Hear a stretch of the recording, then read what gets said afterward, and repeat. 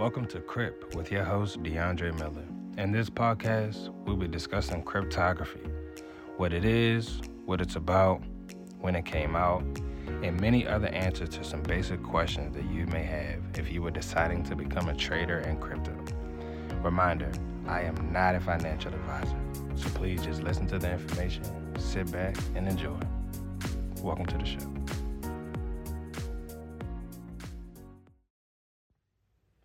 All right, welcome to the show. You guys are here with DeAndre Miller. I am here with founder and CEO of Joincoin.co. As we're here going to talk about crypto, and I just want to ask him a few questions to get us rolling on pretty much like when he started with crypto and just about his company. Hey, young man. Nice to meet you. Nice to meet you. Now, generally, I usually start with I'm the CEO of Joincoin.co. Started in 2019, late summer. I'm here currently with DeAndre, and here to answer any questions you may have about crypto and the space itself. Yeah, so honestly, like my crypto, I know. So for the first episode, I've been informing people. Like when I started, other guests that I ask on the show, first question I always ask is, like, when did you first hear about crypto? And what made you start crypto? Well, as a graduate of the University of Maryland, I remember crypto and my introduction very well. I had a roommate at the time who was a software engineer, and this was 2011. And we were basically watching like a story on YouTube at the time, and had said some guy had bought like a pizza, and you were able to buy pizzas in Bitcoin. His name is Paperboy Prince. He's actually out of New York. And he ran for Congress in New York City as well.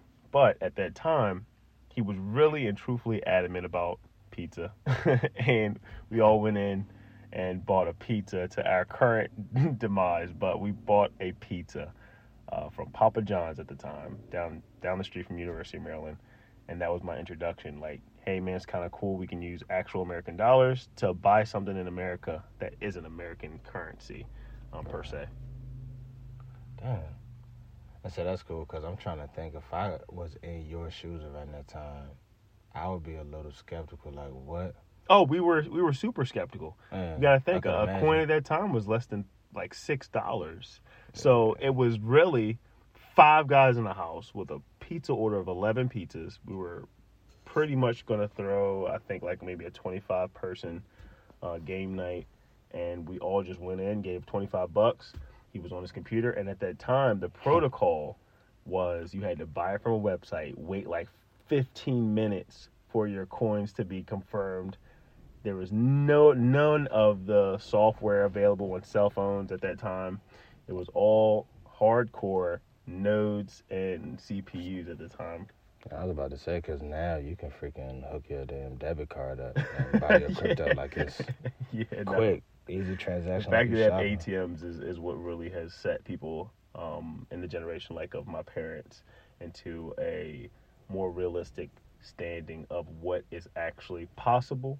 Because once again, this is America, and you've never really seen another currency accepted on our shores, right? This is kind of one of the first times in modern history that it's even been allowed. And it'd be like you being able to go and buy Swiss francs or something like that at any local grocery store. You can go in now, purchase a Bitcoin, and then actually purchase goods and services with that. Yeah. So it's kind of amazing in the era we are currently in. You see, and where I'm at in Maryland, we don't have them, but I've seen like in New York City, they have like actual Bitcoin machines where you can buy on Bitcoin stuff off of like Amazon. Like you can literally buy merchandise. Are you using Bitcoin? Are you close to? It's a place in Waldorf. There's a bunch of places in DC that you can actually physically go into the ATM. There's multiple places in Southern Maryland I know where you can actually walk into a store, ATM, purchase your Bitcoin, because they realize all you need to have is access to the network. Right? That's what's so impactful. Bitcoin in of itself. You don't have to have a traditional banking interface. All you need is an internet connection and a verifiable access point anywhere in the world, right? In America, we're pretty much spoiled. We have banking institutions So do you think there would be another coin like Bitcoin ever? Like, do you think there would be another coin that would be widely accepted where people, like, if you have Bitcoin, people know, hey, if you own Bitcoin, like a whole Bitcoin or more, you pretty much, you know what I mean? Like, people are like, oh, would there ever be another coin where, like, you own one Ethereum, or you just own Ethereum, and Ethereum is also another form of payment that'll be just as important as something else, you know what I mean? Right. And not just Ethereum. Will Cardano be something? Like, will there be any other coin that will be as reliant as Bitcoin is, if that makes sense? Now, we have to almost go down to the principles of what money is, right, in monetary systems. If you look at just the precious metals, that space alone, most people say as store of value, they always like to compare Bitcoin to like gold, right? If we were going to use the actual facts and data of stored value, gold is one of the worst performing assets of all time. 10 years ago, gold was trading at almost $2,000 an ounce. Today, in 2022, gold is trading at $1,872 and some odd cents. So you wouldn't even have broken even over a decade, right? Bitcoin in that same period has gone up well over 4 million%. Well over. So, what was Bitcoin at when it first came out? How much was one Bitcoin? Pennies. Literally, I remember when Bitcoin was 3 cents. Now, the reality of that is, at that point, the utility of it, the function in the utility of it was zero, right? You would have had to really been looking at hash rates and the inflationary value that's inherently built into Bitcoin, which is why every 4 years it cuts the amount of available tokens in half, right? So you're building inflation already into it. That's why there's only 21 million total units available from the beginning to the end. And you can't change those standards. So when people say it's owned by another country or it's banned in certain countries, the problem with that is even when countries like China banned it, still over 20% of the actual processing power is still coming from China. So it's even almost impossible to outright ban, because as humans, we determine where value is, right? Value added doesn't necessarily have to be something tangible any more than you can utilize something like gold in your current environment. We know gold is good for computer components and things like that, but just in terms of a storage of value and being able to increase or decrease against inflation, gold is a $20 trillion market cap, right? This is where it all comes into macroeconomics. By having a $20 trillion market cap, in order for it to increase, you'd have to double that $20 trillion market to a $40 trillion market in order to, let's say, take your investment and double that investment, versus something like Bitcoin, which the entire market's only, what, 580 billion, $600 billion. It's much more likely and possible for that to double to 1.5 trillion or so than it would be for gold itself as an asset class. So, like, we looking at really in the next 10, 20 years, it's not like the value of gold is going to increase. Right. So, like, the U.S. dollar is going to slowly but surely, steadily keep decreasing.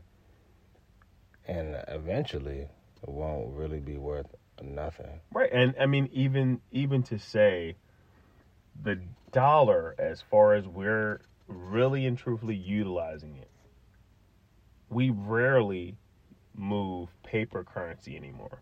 Most people move currency in large quantities with a debit card, with a credit card. If you look at the access points of what monetary policy has really done, more money is created just from housing, right? You go to a bank, you give a promissory note to that bank that you will pay back this money over X amount of time. That bank then gets to take your promissory note and signature and turn that into actual cash to build a house. They take your note, not the actual value you've created outside of that promise. They're just coming up with it. And they put that money in your account or a contractor's account in real numbers on a screen, right? That gets verified through that banking institution in and of itself. It doesn't have to come from the Federal Reserve. It doesn't have to come from the government. It can come from a private company Showing you that money or is not public, real. showing you that money is now real. It's now created. It's crazy because there's an earlier episode when I was explaining to people, if you didn't already know like how money worked, how money is not real, the pandemic was like a prime example for real, where like it was a smack in the face to really show you that money's not real. Absolutely. Like the pandemic showed people like the younger generation like me who, maybe weren't taught all the financial tools that we may need. We got to learn as everyone's learning. But like the pandemic was like a boom. Hey, did you guys know money's not real? We like, can create money out of thin air if we need to. Real deal. Like, seriously. Now, does that, and this is just a quick question, does that bother you that you think that most people live under the veil of certainty or uncertainty with their current finances? I think it's scary, to be honest. I think I do really big hypothetical statements, right? Just outside of crypto, just regular thought process. I always try to think of like the worst aspect of things, worst outcomes, really, so that I'm prepared for them. The current state of like a lot of people in the United States, just across the world, people who don't believe in digital currency, people who may not be in crypto, anybody who just is not aware of what's going on. I fear, let's say when I'm older, say I'm going on 45, 50, right? And the U.S. dollar is not worth anything. And like in a blink of an eye, really, right? You go to and this is maybe dramatic, but seriously, you go and your grocery shopping is costing your arm and a leg. Like your milk is $30. But seriously though, it's a stretch. But like for real, I mean, there's plenty of countries, Venezuela, Turkey, yeah, like a lot of countries that deal with hyperinflation, of course. We say since we're in the United States, people like to be ignorant. People like to be blind to the fact that really this is in 2022, the fourth year I believe, where like United States is in the worst financial crisis. The Great Depression, it's World War II. I happen to have been reading on this like two. It's one other, and then it's 2022. We're in the worst. It's like you can't buy a home. Like you can buy a home, but it's for outrageous prices. Like everything is outrageous right now. To buy a car, to finance anything, honestly, to fill up. I bought a Civic to save gas, and it's not saving me gas anymore. Absolutely. Like it is saving me gas, but realistically, compared to how it was, it's not. So like, just jog back. So let's say a few years go by, and you got cash or you got all your money in American currency, but it's really nothing. Yeah. You really are broke. Yep. And then there's somebody who got this, and it may not even be that much back in the day when they put their United States currency in. Right. But they got one Cardano or whatnot, and that cost them just a gallon of milk. and they got a whole bunch of Cardano because, you know what I mean? They like, bought them a very cheap investment. And that's one thought process, but it's scary how it can happen. And while it's happening, it's not like the people who are in control of that or the people who see that are going to warn the little people. Yeah. They're going to watch it happen. And effectively, I tell people this, right? If you're in a financial position where the money today doesn't make or break your movements of the day, you're in a much better position to play a long game, right? Without necessarily having to pick all of the right winners, right? If you're in a bad position financially currently, your best bet is to use as much market research, as much data as possible, put in as much energy as possible, so that you're at that top, the upper echelon of people who understand the market in and of itself. Because when you can afford to spread out your risk, especially in something that's as new as cryptocurrency, you're able to not only capitalize on a single investment, you're able to capitalize on a multitude or a diversification of the market itself. And I think that in general, there are very few winners who will be around 50 years from now.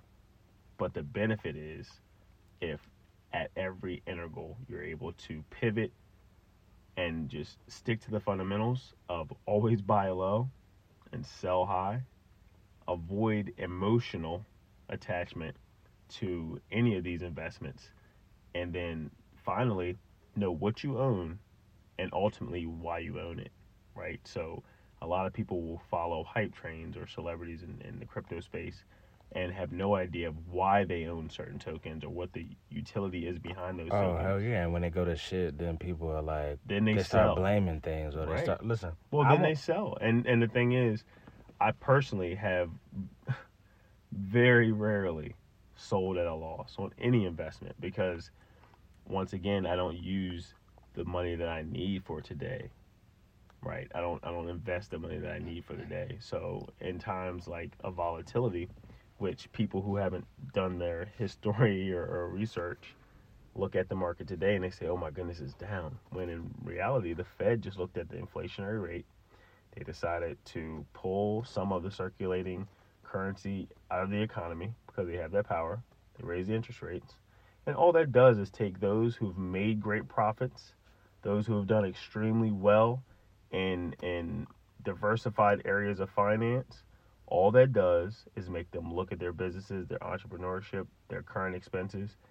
And the reality is today, you need American dollars to pay your American bills. So they take that currency out of circulation and they use it. And that's all, the real downturn or retraction that has happened in the market. If you still look at the 5-year or 10-year curve on any of on any of these great projects, you're looking at an exponential growth in value. Yeah, that's one thing that I've been learning going across this space. Like one thing, I have, I noticed that a lot of people buy into coins and get into these spaces and have no idea about the market itself. They followed, like you said, the coins that celebrity posted, or like, Elon Musk, when Dogecoin was blowing up, and buy Dogecoin, but like, people were buying into crypto, seeing all these advertisements in the apps of crypto.com and whatnot, but no one simply understands or looks at the market. What is the market? What is crypto itself? What is a ledger? What is going on with this transaction, and why? You know what I mean? Like, why do people want to go to it? Why there's no third parties? Why there's no banks? Looking into this money. Why?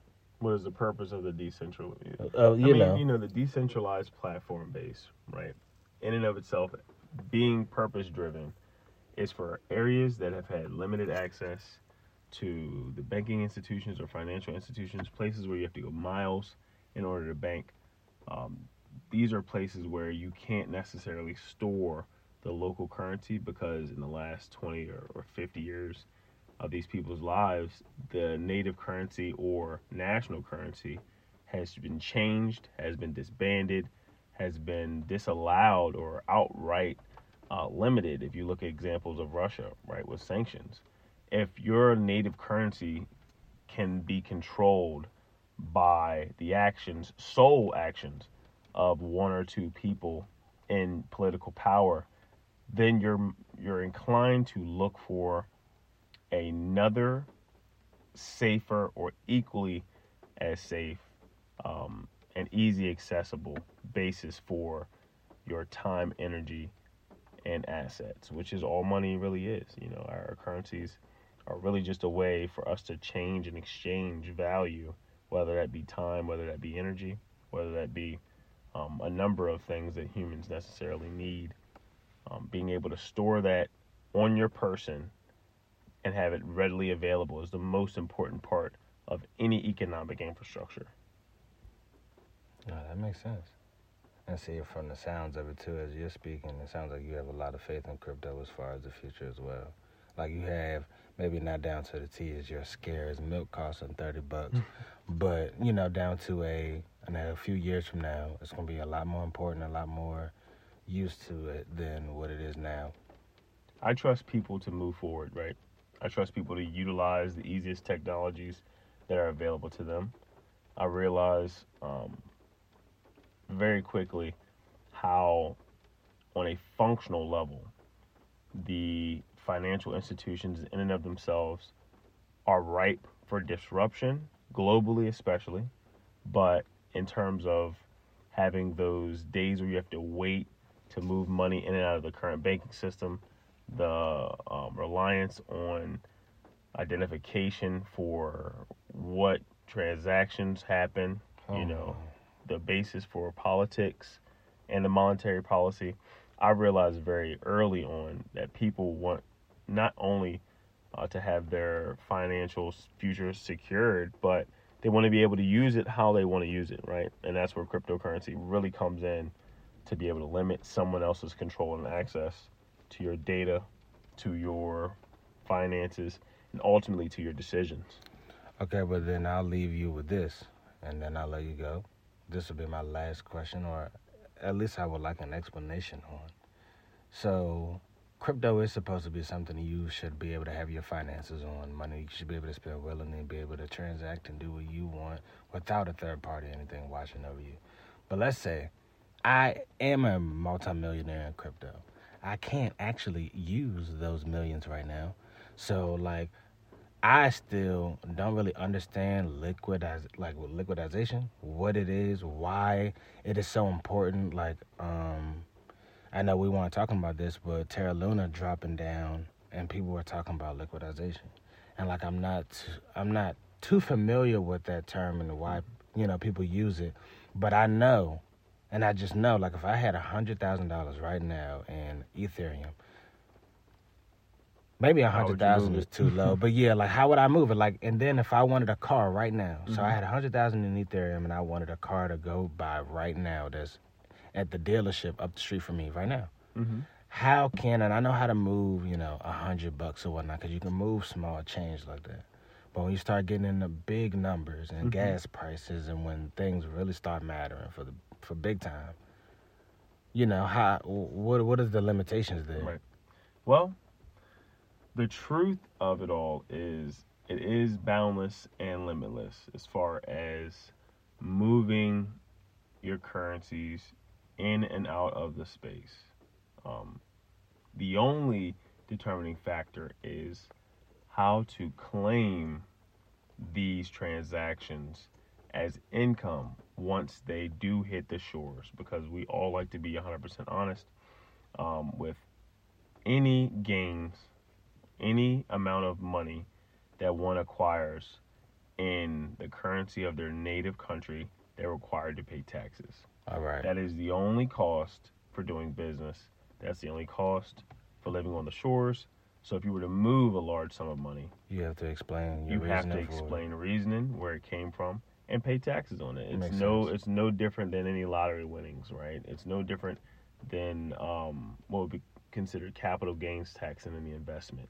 You can move your money in and out of the stock market. The limit to the period in which you're able to put money in and get money out, if it's over a year, then you pay a different tax rate. Crypto is just at the cusp of getting documentation passed through Congress to determine exactly what tax rate you'll have to pay on certain investments, certain currencies. And to speak to liquidity in situations such as Luna, right?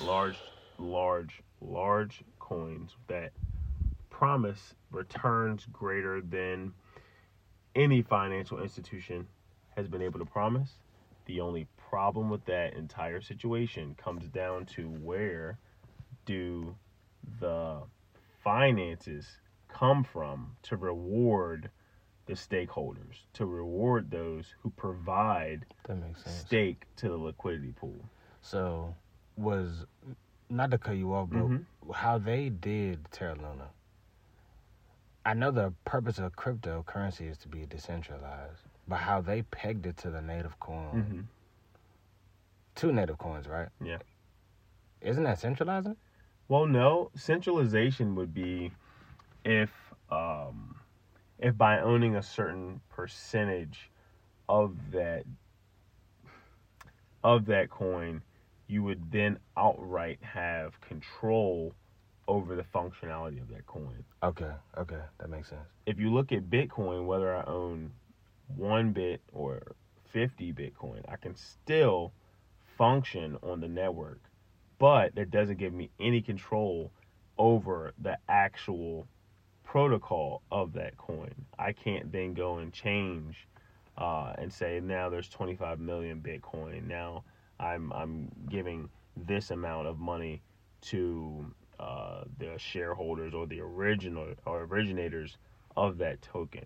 It's locked. Once it's locked, it has to be verified by every single person doing a node on that transaction history, and you'll be able to see if it's unverified. If anyone individual tries to change that protocol for any purpose, it'll come back unverified. You lose your electricity because it's done by brute force, figuring out the numbers. That's what takes all of that CPU.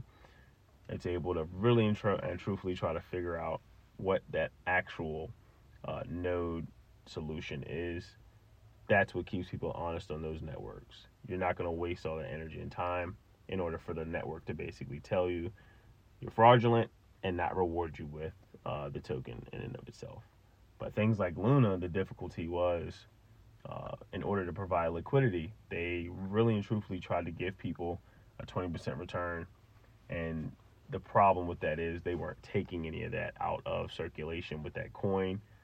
It was all based on the new individuals coming in and buying into the token. They were able to reward those who were at the end, and they only owned enough Bitcoin to support a $3 or $4 billion platform when there was a lot more individuals in that token at the time. Yeah. So this is just a little bonus question right there. So like, do you think? Yeah, no problem.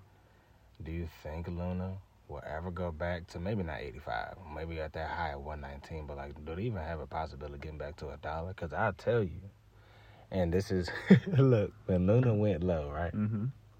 I hit up a few boys that I knew. I was like, dang, you see what happened to Luna? Because in the spaces I'm at, I knew people who actually lost money on Luna. Really, I know people who lost a couple hundred. People were losing a couple thousand. And like, I knew only one man who really claimed a loss over a few million. Yeah. So like, I'm, listening to all these devastation stories. People talking about how they're going to feed their family, all this extra. And here I'm talking about like, hey, I ain't have this. I didn't have millions and thousands in this. Let me buy some. I can buy more. Yeah. But see, I was waiting a little bit because when it dropped, profits at 99% dropped, then it 99% dropped again, and it kept dropping. And then a couple marketplaces delisted them. I was still like, let me wait. And when it dropped again, I went ahead and bought some. And then it actually went up some, and I made a little bit of money. Now this is the ultimate question. If you look at its function, the reason that it did so well was because it had investment potential for a large group of people who decided it had value to them outside of its use case. Oh, and they already determined it has no more value. Right. Those people always drop out early. Those people always leave coins early. They always leave investments early because they, again, back to my original point, they don't know what they own and why they own it. If they're owning an investment, they should understand that the general rule of investing is know how long you're in it for and what return you're looking for. If those people were only in it for that 20% return year over year, then at the end of the day, they're only looking for a 20% return on their investment. They should be looking now at how long would it take for me to receive that 20%. If you're cutting your losses at a 99% or a 200% or a 300% or a 500% loss, then you can determine, yes, you've already determined that has no more utility. It's not worth your time, energy, or money to hold, and it's in your best interest to go ahead and move forward. I personally don't determine any investment to be based on that. I look at the simple macroeconomics of situations, of the market in and of itself. When we made Joincoin, we all pretty much had an understanding that our focal point would be driven on longevity. We're not here for the short term. We're here to build a community, and the community in and of itself will determine what direction the coin goes in and where its functionality and utility really comes in. Ours personally is built on, I think, a solid base, which Luna has shown to have just by how many people are still maintaining and still holding through the tumultuous times. Bitcoin had the same, Ethereum has had the same. Any investment in stock, Amazon has had the same. If you counted it when it did its biggest dump, its highest volatility to its current price, it'd be but a blip on its 10-year chart or 5-year chart or 15-year chart. The difference is you have to understand what you own and why you own it. And I think that's the most important part for any investment, whether it's in finances or whether it's in assets. That makes sense. Now I'm about to do some more research on exactly why I own a few more of my coins. Yeah, that's the truth. And there's nothing wrong with owning gamble coins. We all have an ability to understand the base level of all of our investments. And as long as you understand exactly what you own, I think it's a little bit easier to make those determining judgments, whether that's good or bad. That's up to each individual. Yeah. Some people make it big playing poker. Some people lose their shirts. You'd be way more useful in the community too, and have more say and be more in the know if you know exactly what you were investing in, what's going on anyways. See, I kind of took like a little back step into the seat of crypto now, because when I joined in through the hype and whatnot, so there's not that much on the mainstream tokens of Bitcoin, Ethereum, and whatnot, where I'm going to make a huge profit right now. Those are years to come. So my money invested in those, and I sit back and wait, and I've been jumping into NFT communities and whatnot. I actually do like art, you know what I mean? And for me, taking pictures and having other stuff going on, I've jumped into that kind of stuff. So crypto has been more on, I'm hoping to, when I look at my wallet when I'm 25, and I'm like, oh, you know what? Damn, this actually did X a whole lot, I'm not specifically sure exactly how much any coin that I don't have a prediction on none of my coins as far as where I see any of them. I just feel like I know. You trust in the general community and the utility. I trust in the general community, and like you said, as far as just believing in people, as far as using the easiest thing, I believe once people, I feel like once people learn, once it becomes something that people fear the unknown.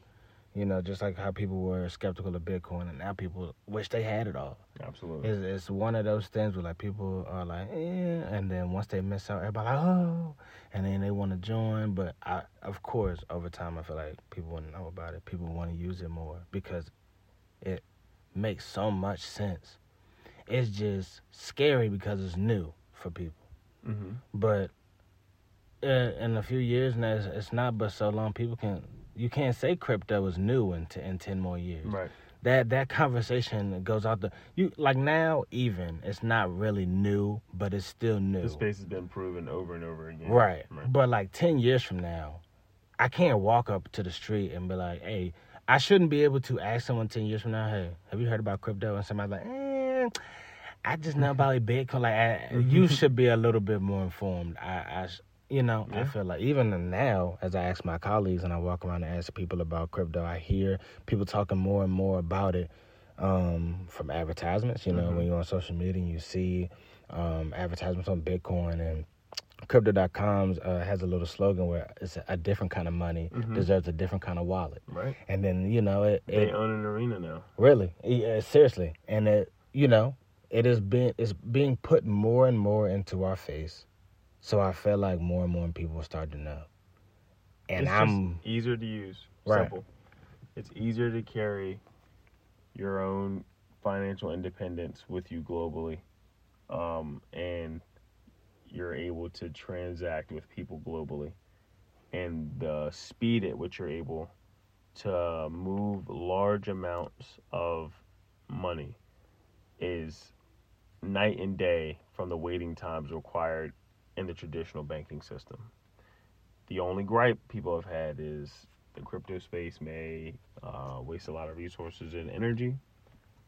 The reality of that is energy is one of those things where I think as a human driving force, we will figure out a better energy solution globally, not because we want to, but because we have to. Hey, trust me, we have to. But honestly, that wraps up my show. I appreciate you taking the time. DeAndre, it's been a pleasure for sure. Yeah.